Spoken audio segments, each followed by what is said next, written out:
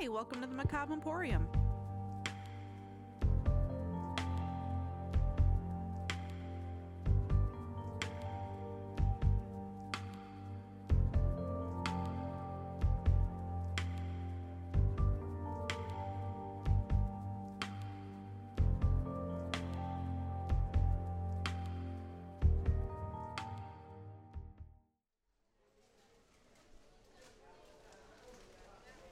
Welcome back to Macabre Emporium. If you've happened to jump into this episode first before the first actual episode, well, welcome. And if you're returning, welcome back. I'm sure quite a few of us have finally watched Hocus Pocus 2 by now, or maybe gotten into some early Halloween activities. If so, join our Facebook group and let us know that what you have thought about the movie, or what spooky season activities or traditions you may have had with your family members or friends. If you've already joined our Facebook group, feel free to make a post about how we are doing, maybe something you might want to hear us do as a subject. Just search for Macabre Emporium in your Facebook search bar. Today's episode going to be probably much longer than our very first episode that we did, and it's also going to be a lot darker. We're taking like a hard left turn into dark territory, basically. I would just want to point out that this is partially a true crime podcast, so if possible, child death or extreme graphic details of crimes are going to be a trigger for you, I'm going to highly recommend that maybe our show is not the best show for you.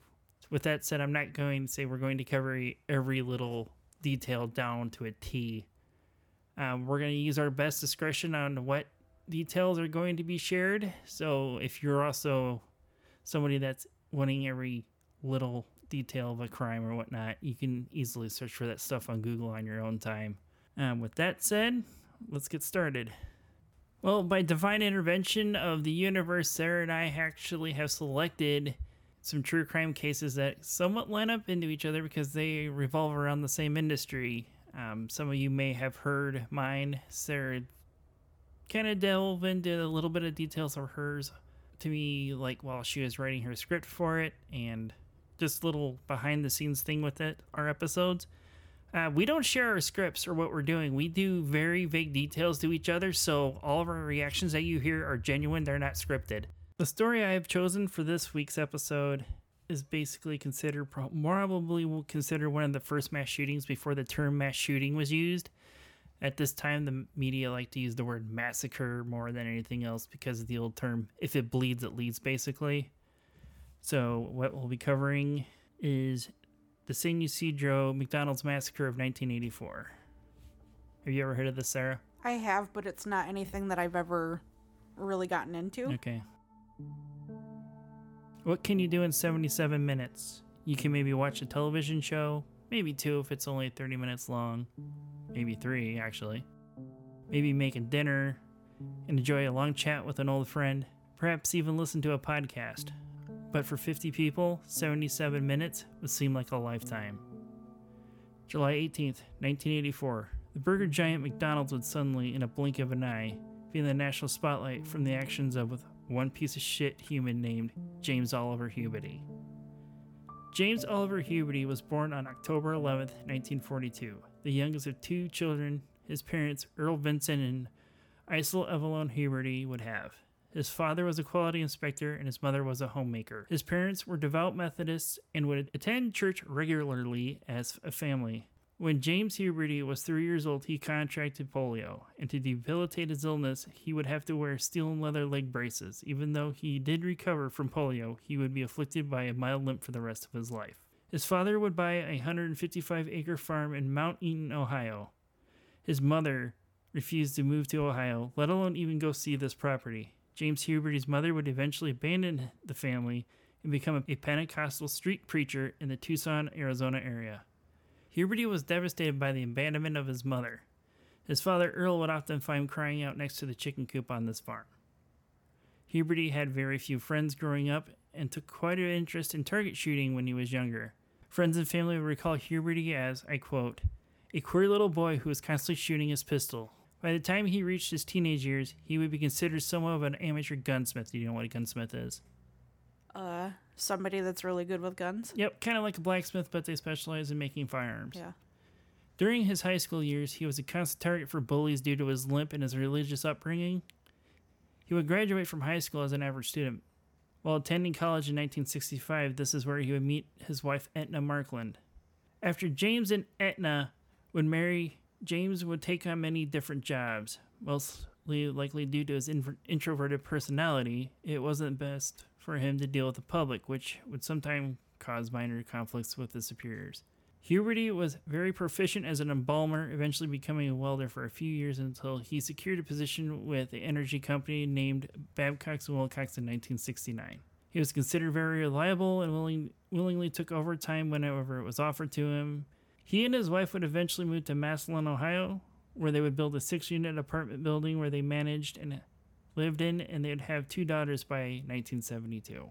At this point, it might sound like a triumph over tragedy kind of story of his life, but unfortunately, James Huberty had a bad temperament. He would frequently slap and punch his daughters. Sometimes this piece of trash would hold knives to their throats, beat his wife Etna. She would file a report with the Department of Family Services that he had, quote-unquote, messed up her jaw, but would insist that a majority of his assaults were only him striking her only one time. She would repeatedly attempt to persuade him to seek counseling, but he would refuse any type of therapy. She would try her best not to agitate him, to pacify his anxiety, his paranoia, and his temper that he would have. She would develop a way to eventually calm him is by reading tarot cards to predict his future, which he always ended up believing his readings from her. His coworkers and neighbors would recount Huberty being very paranoid and obsessed with firearms. They would also say that Huberty had a mental tally of, they would say, of every little setback, insult, and every source of frustration he would have. He told people he would pay his debts if they were good or bad. He encouraged his daughters to fight girls in the neighborhood they were having conflicts with. James Huberty was also a conspiracy theorist. He believed that the escalation of the Cold War during this time was inevitable, and he believed that the president and the government were conspiring against him, which is very bizarre. I don't know why conspiracy theorists always think that, the government is always single-handedly zeroing in on this one person. It's always been that way, and I'm sure it will always be that way. Oh, I understand it. Spoiler alert for them. You're not that interesting. He believes society was collapsing quickly through either economic collapse or nuclear war. He committed himself to survival, so he started to stockpile weapons and ammunition along with other provisions for the, incoming nuclear apocalypse, I guess you could call it. His family members would claim that you could actually sit in his house and reach out and touch a gun. Damn. Yeah, that's what his family's saying, how many guns this man had. So, at any point, anywhere in that house, you could be within touching distance to a weapon. Yeah, that's what his family would say, that you could literally reach anywhere in his house and reach a gun. Overkill. I grew up with a friend that stepdad was kind of like that, but not to that extent. He had a gun in every room of the house, but not to the point you could just reach under anything and there's a gun, like in a slapstick comedy type situation. Right. Or, well, maybe not slapstick comedy, an action movie, situation. Right. Well, and when I first read that, though, my first thought is that he's a little, old-timey mystery. You pull a book, and then the wall flips around, and then there's just a rack of guns, Yes. But for a short time, he already moved his family to Tijuana, Mexico, and he believed that their money from selling their apartment building in 1983 after it had burned down would last a lot longer in Mexico since the U.S. dollar at a higher value than the peso. You know what he should have done? Invested in some donkey shows. Well, actually, looking at the map where Tijuana is, yeah, that's probably in the right part. It's the debauchery capital of the world. Yeah, I guess it is. I never really looked into that kind of thing. Me neither, but I love donkeys. Now that I've lost my spot. Okay.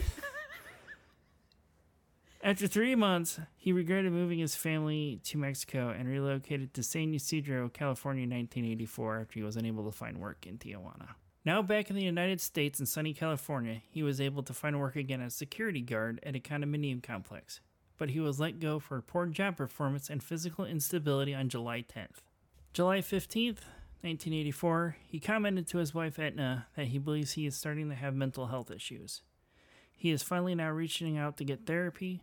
2 days later, He requested the appointment after leaving his contact information with the receptionist that informed him they would call him back within a few hours. Now, this is where spelling is really important. He never actually got a call back because the receptionist misspelled his name, Schuberty, Shouberty. Because of this error, Huberty's temperament changed as he sat quietly by the phone for hours waiting, and then finally he just got up quietly, left their house, and went for a ride on his motorcycle he had at the time, but they don't know where he went. Okay. With his polite demeanor showing no signs of an emergency, he was labeled non-crisis, so it would put him on a callback list for 48 hours later at the least. At the most, sorry. That's part of what happened on why he didn't get a call back. Because he sounded pleasant? Yeah, because he didn't sound like he was a, emergency case that they needed to do something right away. On July 18th, the morning he and his family would visit the San Diego Zoo. While walking through the zoo with his family, he would tell his wife that he feels that his life is quote-unquote effectively over since the clinic never returned his call. After eating lunch at McDonald's, the Huberty family would return home. After returning home with his wife Etna, with her relaxing in their bedroom after their long day at the zoo, he walks into their bedroom wearing a marine t-shirt and camo pants and tells his wife, "I want to kiss you goodbye." Etna obliged kissing her husband and asking him, "Where are you going?" "I'm about to start dinner." James simply replies with, "I'm going hunting for humans." Ooh. Now, in a lot of other podcasts and whatnot, people always use their names, but after watching the crime scene footage in a documentary called 77 Minutes and them talking about giving these killers notoriety, this is from this point on, I'm only going to refer to James Huberty as Limp Dick because I'm not going to give him the recognition that people want to give serial killers and whatnot. We're just wanting to share these stories with other people in the same documentary. So we should focus on the victims that absolutely that have passed, those that have survived. One of these victims, he actually became inspired by what actually happened by these events to become a police officer for multiple different departments. One of the other victims, he's now also a math teacher, if I remember correctly. Huh. And he's shared his story of that day with the students, and in the documentary, you could see how emotionally affected his students were by hearing the story. Armed with a 9mm Browning semi-automatic pistol, a 9mm Uzi, and a Winchester 12-gauge pump-action shotgun, several hundred rounds for each of these weapons, and a battery-operated radio.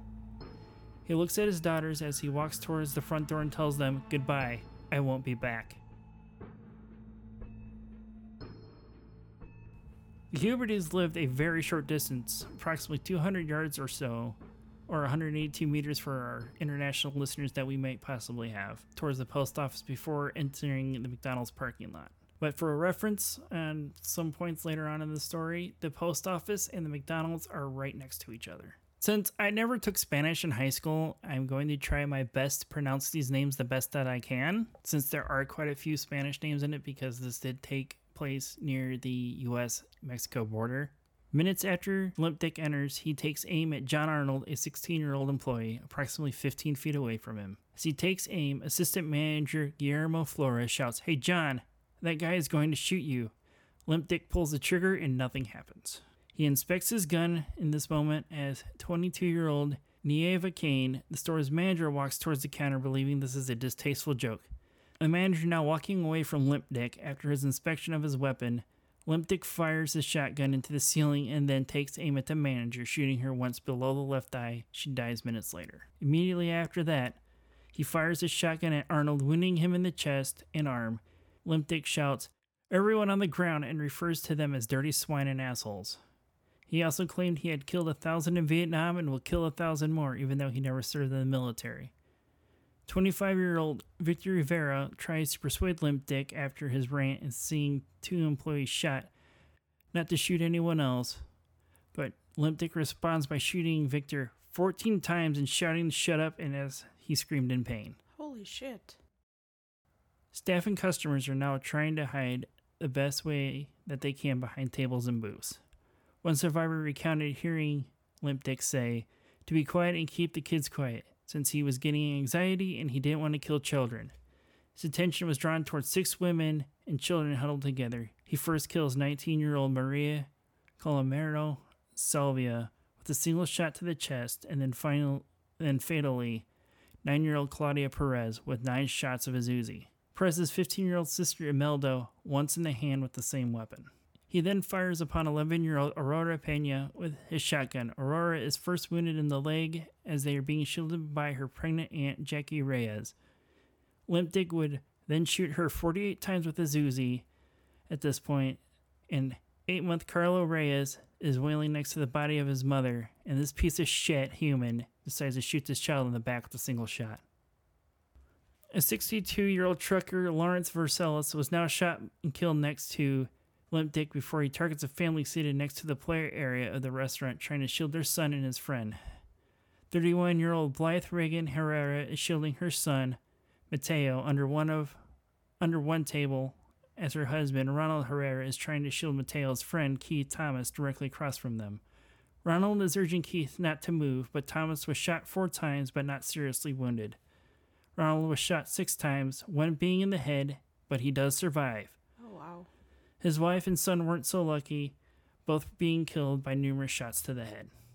Near them are 3 women attempting to hide: 24-year-old Guadalupe Del Rio, 25-year-old Gloria Ramirez, and 31-year-old Arceldelis Velez Vargas. Del Rio is hit several times but wounded, and Ramirez is unhurt, but Vargas receives a single shot to the back of the head and dies later in the hospital the next day. Ramirez would be the only one long enough to live to reach a hospital. Wow.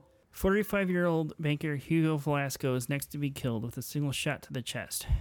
This is now about the time when phone calls are starting to come into 911 dispatch about what's going on. For units en route to 400 West San Ysidro, the shots were coming from inside the McDonald's, pointed out across towards the post office across the street. The little girl that was shot is being brought into the post office now. But unfortunately, because of this mistake, there's 2 McDonald's in San Ysidro at this time. Let me guess, they went to the wrong one? Yes, because for some reason the calls were coming in of a child being shot and taken to a post office next to McDonald's. But I don't understand how they were accidentally dispatched to the one on the opposite side of San Ysidro. They didn't really go into details of how that error was made. What they clearly said, we have a child that was shot and was taken next door to the post office. How do you fuck that up? I'm not sure. I mean, with my experience in public safety, we can only do so much with the information we're given. So it could have been misinterpretation of the address or the street name is what could have caused this delay. And with my time in this, in the public service, those minutes are a lot longer than you think when you're riding with lights and sirens running.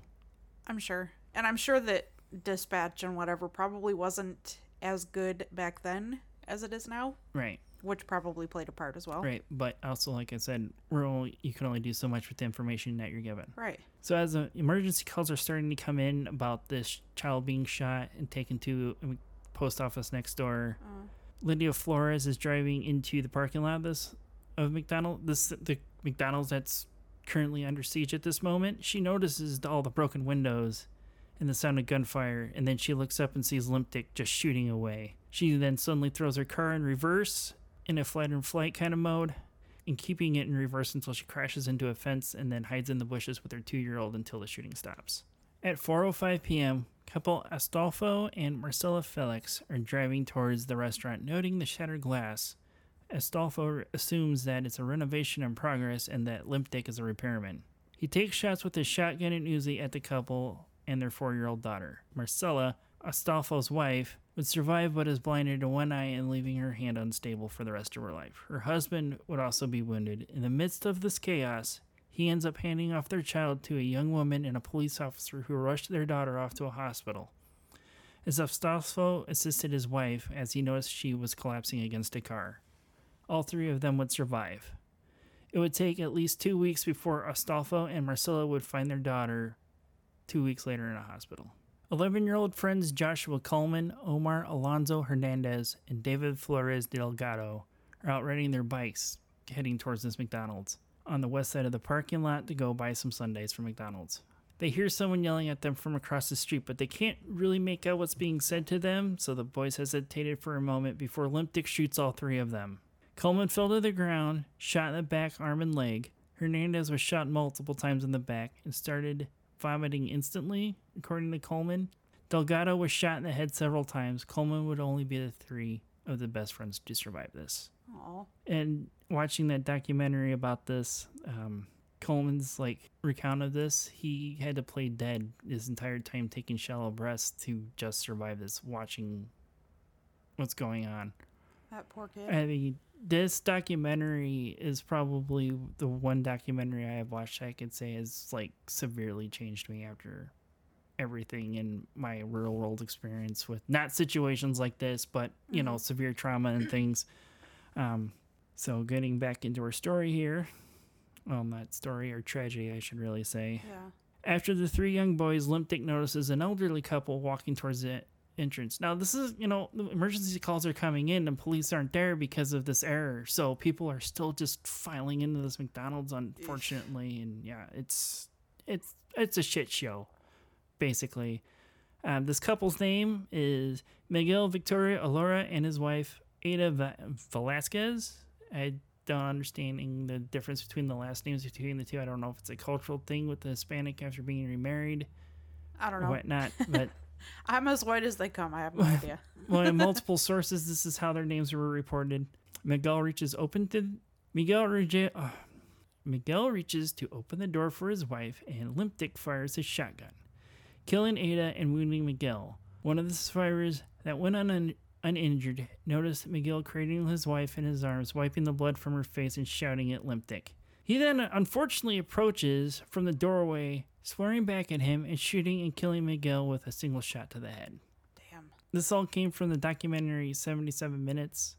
As I stated before, they believe this is all in the first 10 minutes happening. No, these shootings occurred over the entire time. So now I'm going to get into the point where the police have finally arrived. So now that Officer Miguel Rosario is now first on the scene and quickly establishes the correct address of the disturbance, as he went to originally the post office next door where this child was first originally reported. And that's when he noticed people, in the video, there's a short retaining wall between the McDonald's and the post office. And there's people crouched down behind that and cars and everything else that they can in the area. Go ahead, 750 Ram. I got two possible victims on the north side of McDonald's. So at this point, Rosario is the first on scene with officers. Unfortunately, Limp Dick has the upper hand on Rosario at this point, as he's the first responding officer. I'm going to cover more in depth a little bit more of why there was such a delay in it. Now, even with Officer Rosario on scene, Limp Dick's inside still shooting people and looking for survivors.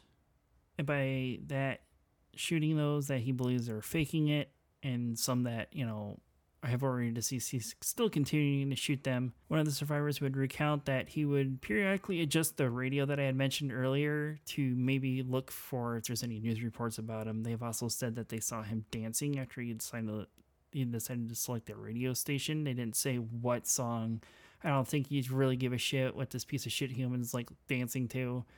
I mean, I out of my own morbid curiosity, I tried to find an account story of what that song was. Yeah. But I couldn't find anything. Yeah, while he's dancing, he's, still shooting out at the police that are now arriving on scene, locking the area down. He now makes his way into the whole kitchen area, which he hasn't even covered yet. This is all happening outside the restaurant. People from walking up, riding, the three best friends riding their bicycles. Yeah. Everyone that he has taken shots at is either inside the dining area or outside.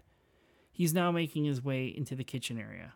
But you would think with all of the time that they had with him being up front and shooting at the people outside that they could have escaped. Well, the thing out is, a back door. Well, that's the thing. Some of the people that were hiding in the kitchen area weren't able to, because the way to get out is locked, because it's also part of the storeroom where all the food is, and they were told to keep the door locked because they were afraid their employees are stealing fucking food. God. Now, I don't know if I'm not going to shit on McDonald's about that decision. Nobody specified if that was a corporate or a local decision on keeping that locked. There was no information on that. One of the survivors that recounted that door being storeroom locked to the emergency exit, which in this state, that's a fire code violation, having an emergency exit locked like that. Now that he's made his way into the kitchen, he discovers 6 more employees and shouts, "Oh, there is more. You're trying to hide from me." He opens fire and killing 21-year-old Paulina Lopez, 19-year-old Elise Barboa Fierro, and 18-year-old Margarita Padilla, but wounds 17-year-old Albert Leos, the one that I mentioned before that became a police officer. Okay, yeah. Padilla grabs the hand of 17-year-old Wendy Flanagan and begins to run and fatally shoots Padilla. Wendy Flanagan would survive hiding in a closet with others employees and a customer. Later on, Albert would crawl to the closet that they're hiding in after being shot 5 times, and he survives. He recalled in the documentary that he had to bite down on a rag after tying his arm in a tourniquet with his shoelaces to keep them from giving their position away in this closet. Yeah. After the limp dick makes his way back in the dining area to possibly reload his weapons at this time, he hears 19-year-old Jose Perez groaning in pain and shoots him in the head. Jose Perez was still in the booth that he was sitting in when he was first shot. At 4:40 p.m., sharpshooters from the San Diego Police Department, if I remember correctly, have an hour on scene, and they're getting set up to take a position on the roof of the post office next door. At 5:05 p.m., officers are given the green light to kill any perpetrator when they have a clear shot. Officer Chris Foster remembers seeing the limp dick son of a bitch sitting on the service counter, where you get your food and everything, reloading his rifle, but unfortunately he can only see him for the neck down at this point. And at 5:17 p.m., a single shot fires out, but not from the limp dick, but from Christopher Foster, shooting him in the chest. And after 77 minutes, James Limp Dick Huberty is dead finally, after killing 21 people and injuring 19 others. Jesus. The suspect is down. Suspect is down. Advising suspect is down. Sniper 2 is on the floor in front of the counter. It doesn't look like he's moving. That many people in 77 minutes with 3 weapons. That's crazy. Yeah. Some of the issues of the police response is that, like I had mentioned earlier, that they were directed to the wrong McDonald's in San Ysidro. Yeah. And also that his use of multiple weapons made them believe that there was more than one person in the building at this time. Understandable. And also them not having a clear view from him shooting out spiderwebbed all that glass. So they weren't able to get a clear view on him to see where he's at or how many people are in there, if he has hostages or anything like that. In the aftermath of all this shooting, McDonald's would suspend all their advertisement. Why? They thought it was probably being bad taste that after this happening, they would suspend their advertising for the restaurants, even though it was in a single location, that it was probably in their best interest to do that. And also, their main competitor, Burger King, did the same thing in solidarity. Okay. They quit showing their ads too? Yep, they did for the same amount of time as McDonald's did after this happened. Now, here's where McDonald's is like kind of a fuck you moment. McDonald's did plan to try and reopen this restaurant 2 days after this happened. But community leaders and McDonald's executives, finally decided that it's in the best interest not to reopen this McDonald's, and they demolished it in September of that same year. They tried to reopen it 2 days later. Mm-hmm. But there were protests about it, and Joan Kroc, do you know who that is? No. Ray Kroc's wife, No. CEO of McDonald's. Oh, that guy. Yeah, I know that fucker. Yeah, that guy. Yeah. She would, create a McDonald's Survivors Fund, which was $1 million, which would be about $2.7 million in today's money. Okay. And since the restaurant did get demolished, what is now sitting on the property, a memorial to these 21 people, and they are in hexagon shapes made out of white marble, and they vary in height, representing the age of these victims. And also a satellite campus for Southwestern College is now on this property.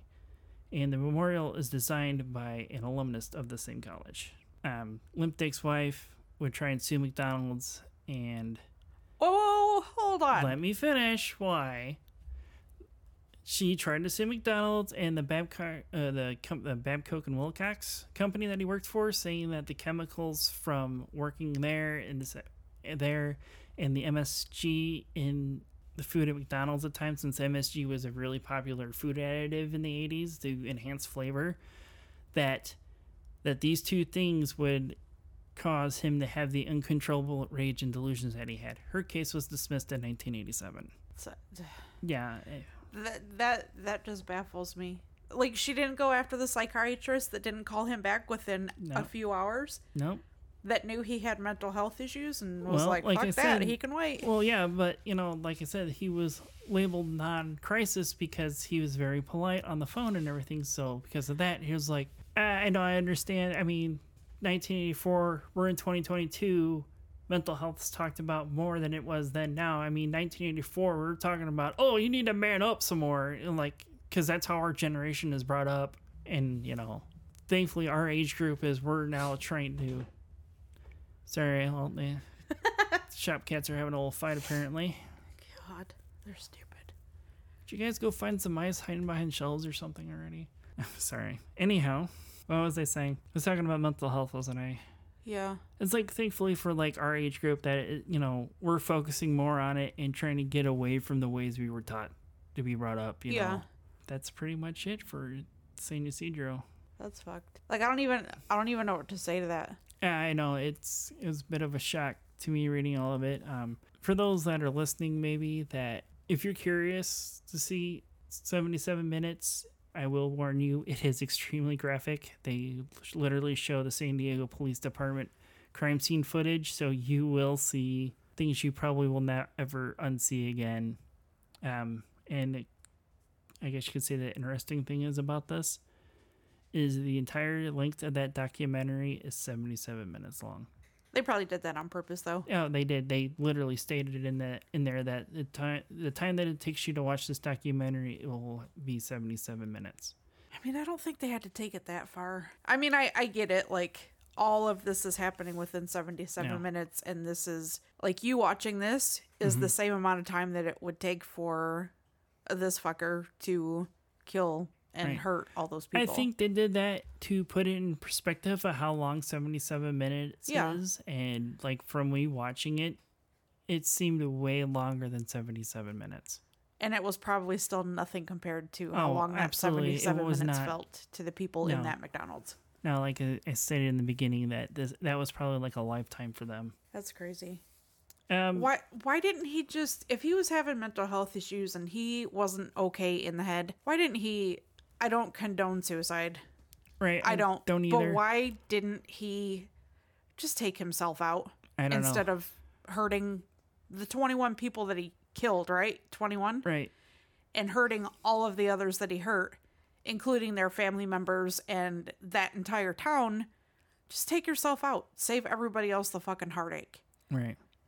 That's aggravating. So, I'm pissed. I don't know, if it was, how they look at it now is that, I want to make a name for myself. I want people to remember me. This is why I only referred to him as Limp Dick after, we reached July 18th. So anyway, that's the massacre of McDonald's in San Ysidro of 1984. Crazy. That was a good one, though.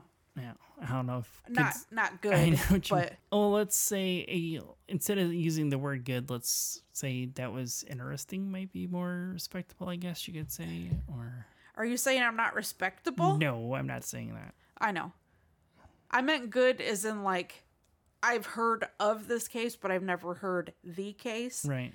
And I think you did it justice. Right. And I never heard of this guy until we were playing Killers the card game, which. I love that game. Yeah, maybe we'll have to see if Jeff would want to come on and maybe talk about something with us sometime. That'd be great. Jeff, if you're listening, let me know. Please. But yeah, as I was saying, the Killers the card game. Yeah, this is the first time I ever saw this since he had a little snippet behind about this piece of shit on the back of the card. So that's kind of why he was. He's in that game? Yeah, he's in the core set of the game. I don't remember seeing him. He's in there. You'll have to show me later. One of the more famous pictures of this piece of shit is what was used on the card. You'll have to show me later. I don't remember. Okay. So what kind of story do you have for us today, Sarah? This one is also kind of dark. I couldn't find as many details about it as you found with yours. Okay. It's definitely not as long either. But I think the information in it is enough. It'll paint a picture. Okay. So This will be about the KFC murders in Texas. Okay. And this is just me being stupid, but I love the Golden Girls. Yeah. So I'm going to start this in true Sophia fashion. Okay. Imagine it. Kilgore, Texas, 1983.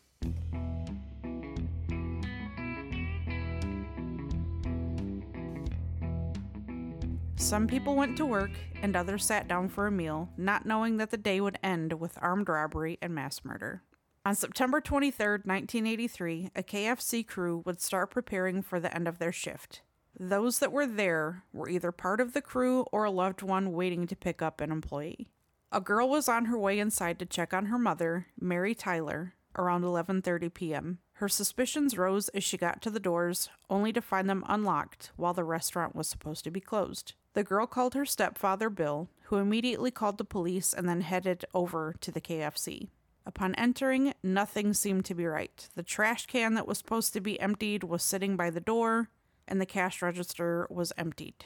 But there was not one soul inside the building aside from him. Officer upon officer began showing up and going over the scene, collecting evidence as they went. There was not much evidence to gather from within the KFC except for a piece of fingernail that had been torn off. Back in the early 80s, DNA testing wasn't a thing yet, but it didn't stop people from wanting the spotlight with statements of the fingernail having its own unique markers like a fingerprint does. Mm-hmm. But I'll get into that later. The next day, 15 miles away, a field of bodies was discovered. The bodies of the victims were found by Texas Rangers and local police. They were identified as 19-year-old Monty Landers, 20-year-old Joey Johnson, 38-year-old Opie Ann Hughes, 20-year-old David Maxwell, and 37-year-old Mary Tyler. They were found lying face down and side by side with bullet holes in the back of their heads, with the exception of the on-duty manager, Opie Hughes, who chose to run. Unfortunately, she was not fast enough, as she was also shot in the back of the head. In time, it was found that all 5 of them had been shot at least once, except for Joey Johnson, who was shot at least 3 times. That I don't understand, like, if you're gonna say at least twice for all of them, Mm-hmm. obviously it was more than twice. Right. But they don't give, like, actual counts for any of them. So, out of all of them, they were shot 2 times except for one of them? At least twice for all of them except for the one who was shot at least 3 times. Right. Stupid, right? Okay. I mean, like I had said before in my story, there's that, we can only do so much with the evidence that we're given, but why is it at least twice? It's like, were Right. they not? It could be, from all the stories we've heard from, let's say, cases actually from all the other true crime podcasts we've listened to. It's like, It seems like police work, in the 70s and 80s is really shoddy for the most part, Yeah. And yeah. So it could be a way that they were documented, official language used in documentation to be at least this amount, or in documentation is what it is. I mean, it could be just the not lack of information, but the lack of clear information is annoying. All right. But that could have changed over time to what it is now. Oh, yeah. Jurisdiction would play a massive part in determining who would investigate this case, as the KFC and the field that the victims were found in would differ in counties, meaning different departments for, police and investigation. Now, did you say how far of a distance is, or have you not gotten that far yet? I did. It was 15 miles. Oh, okay. That's what I thought. Yep. Which is interesting because if I remember correctly, the Texas State Rangers is equivalent to, the state police. So they really could have gone anywhere. Right. We don't know Texas protocol for law enforcement, though. So And back then, too. Right. Neither department wanted to share the investigation. However, both wanted to lay claim and have complete control over the investigation. As the squabble for which department would take the lead continued, the Texas Rangers would ultimately choose to put Captain G.W. Brooks in charge of the investigation. Early on in the investigation, the name Romeo Pinkerton and his cousin Darnell Hartsfield would come up. Flyers were printed and distributed to draw attention to these men, as well as to a man named Elton Winton, to get them to come into the station and have a chat. Nothing ever came of Elton Winton, so his name disappeared from all radars. The cousins, Romeo and Darnell, were let go, as they both had pretty solid alibis. With the slim to none evidence found, save for the piece of fingernail, police were claiming that and convinced that this belonged to the perpetrator for years. They believed this. Right, and which is kind of bizarre because how can, like, one fingernail that could have been randomly discarded throughout business hours being like, oh, this belongs to our suspect? That's kind of bizarre. Yeah, I don't know. I break my nails at work all the time. Right. It happens. Right, so. and then I get weird shape. Mine become weird shape from picking up the metal castings that I deal with on a daily basis. So yeah. I'll just tear that last edge off because it annoys the hell out of me. Once I discover it, it annoys me. So I'm sure everyone else that's listening has, it's probably like, yep, I've done that too. Yeah. What do you do when you have a bit of broken fingernail and need a suspect? What do? You just point random blame on someone? No. You go looking for someone with broken nails, which is exactly what they did. So what are they going to do? Start, are they going to Cinderella this shit with this piece of fingernail and go and everybody in the area? Let me see your fingers. Is this a perfect fit? So they found a man by the name of James Earl Menkins Jr. Why did they choose James? Let me guess, Cinderella effect? His finger matched the nail? Well, some people assume that it was because of his father, who was a state representative. Some people believe that it is because James had numerous run-ins with the law, primarily for dealing drugs, on top of his dad being able to, kind of shoo it away. The investigators wanted a suspect so badly, so much that with damn near nothing to go on, they kept James on their radar. He would end up charged with all of the murders in 1995. Yeah, that long in between.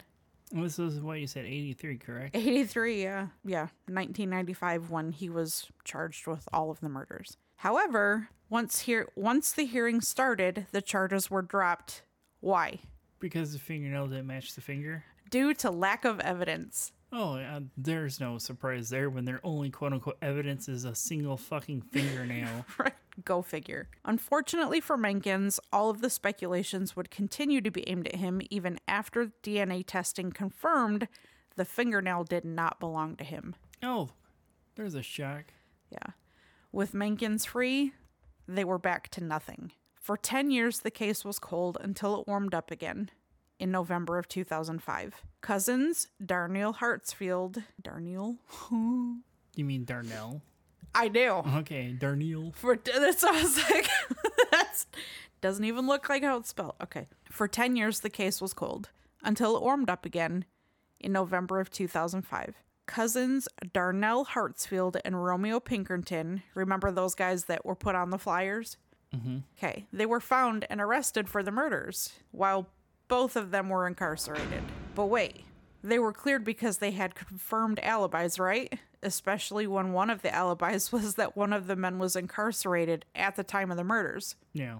You can't really murder somebody outside of prison when you're in prison. Not yourself anyways. No. Well, that report was wrong. He had been released 2 days prior to the murders, and the jail sucked at keeping records, clearly. Well, like I said, shoddy police work. Yes.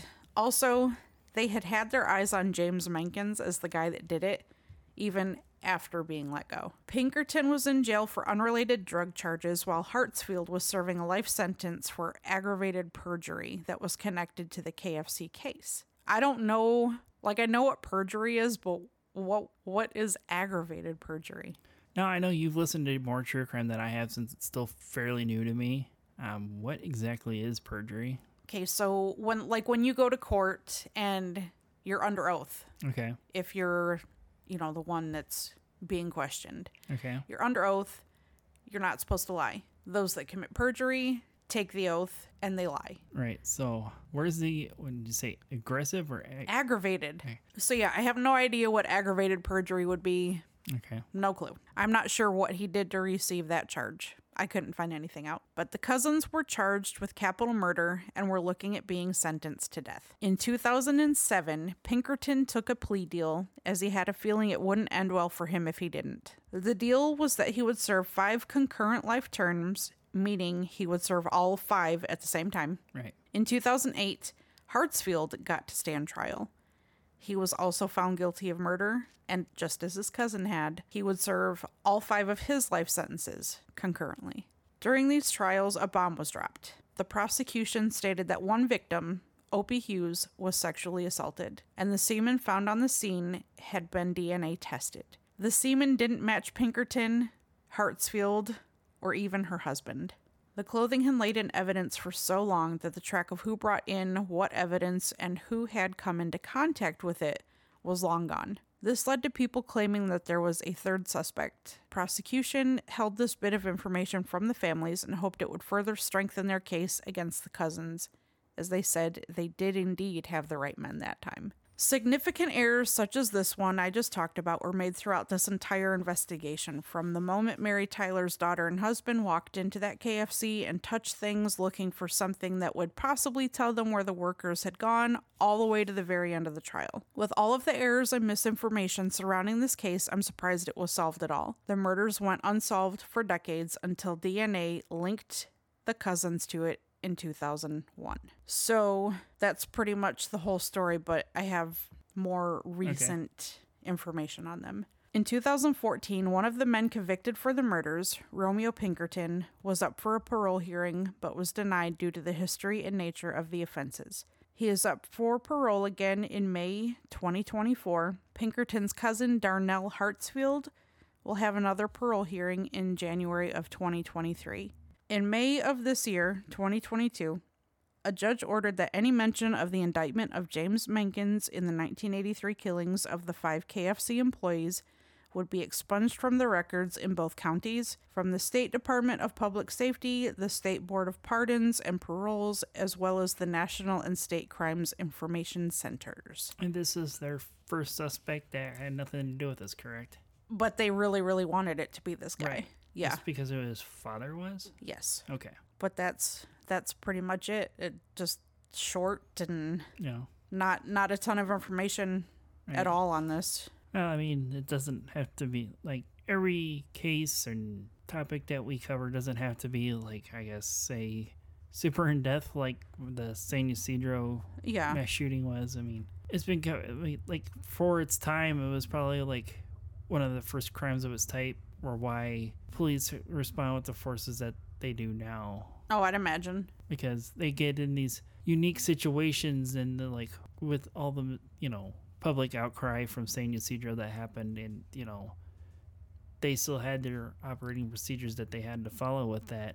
Yeah. So one thing I will say, like linking my story to yours, I'm glad that Mary Tyler's daughter didn't walk in and see a scene that would have been seen, right, like in your McDonald's case, right? Because that would have, I mean, losing her mom obviously ruined her. We know that, right? But I mean, seeing all of that monstrosity would just be life changing, and not in a good way. But that's the story of the KFC murders. Yeah, I've not heard of that one before, and same with the San Ysidro until, seeing that piece of shit on a card for a game that we have. I don't know if next time we play that after reading, looking into the story more, that it might be a redraw on that. Yeah. Sorry, Jeff, but for me, I might not be able to play that, that quote-unquote character, I guess you could say, in the game now. Yeah. Although, if you have not played Killers the card game, we both highly recommend it. It is an amazing game. Yeah, it was a tabletop game that we did not know we needed to have in our life until we found it at a now defunct convention, unfortunately, after digging around, even though we had quite some fun with it. And yes, we did. So if you're interested in looking up this game, it's called Killers the Card Game. So I don't know how else to put this. I guess might have enjoyed this episode, even though it was super dark this time around. So we would like to thank you for coming back for episode 2, or possibly you're now starting on episode 2, and we hope you come back for our next one.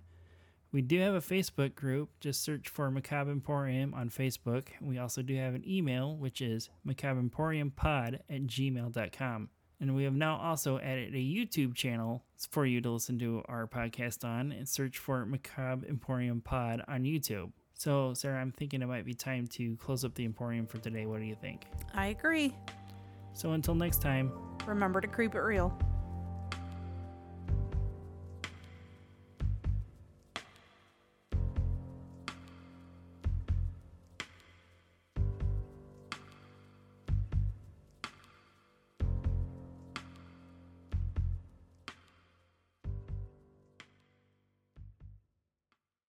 At 5:05 p.m., officers are given the authorization.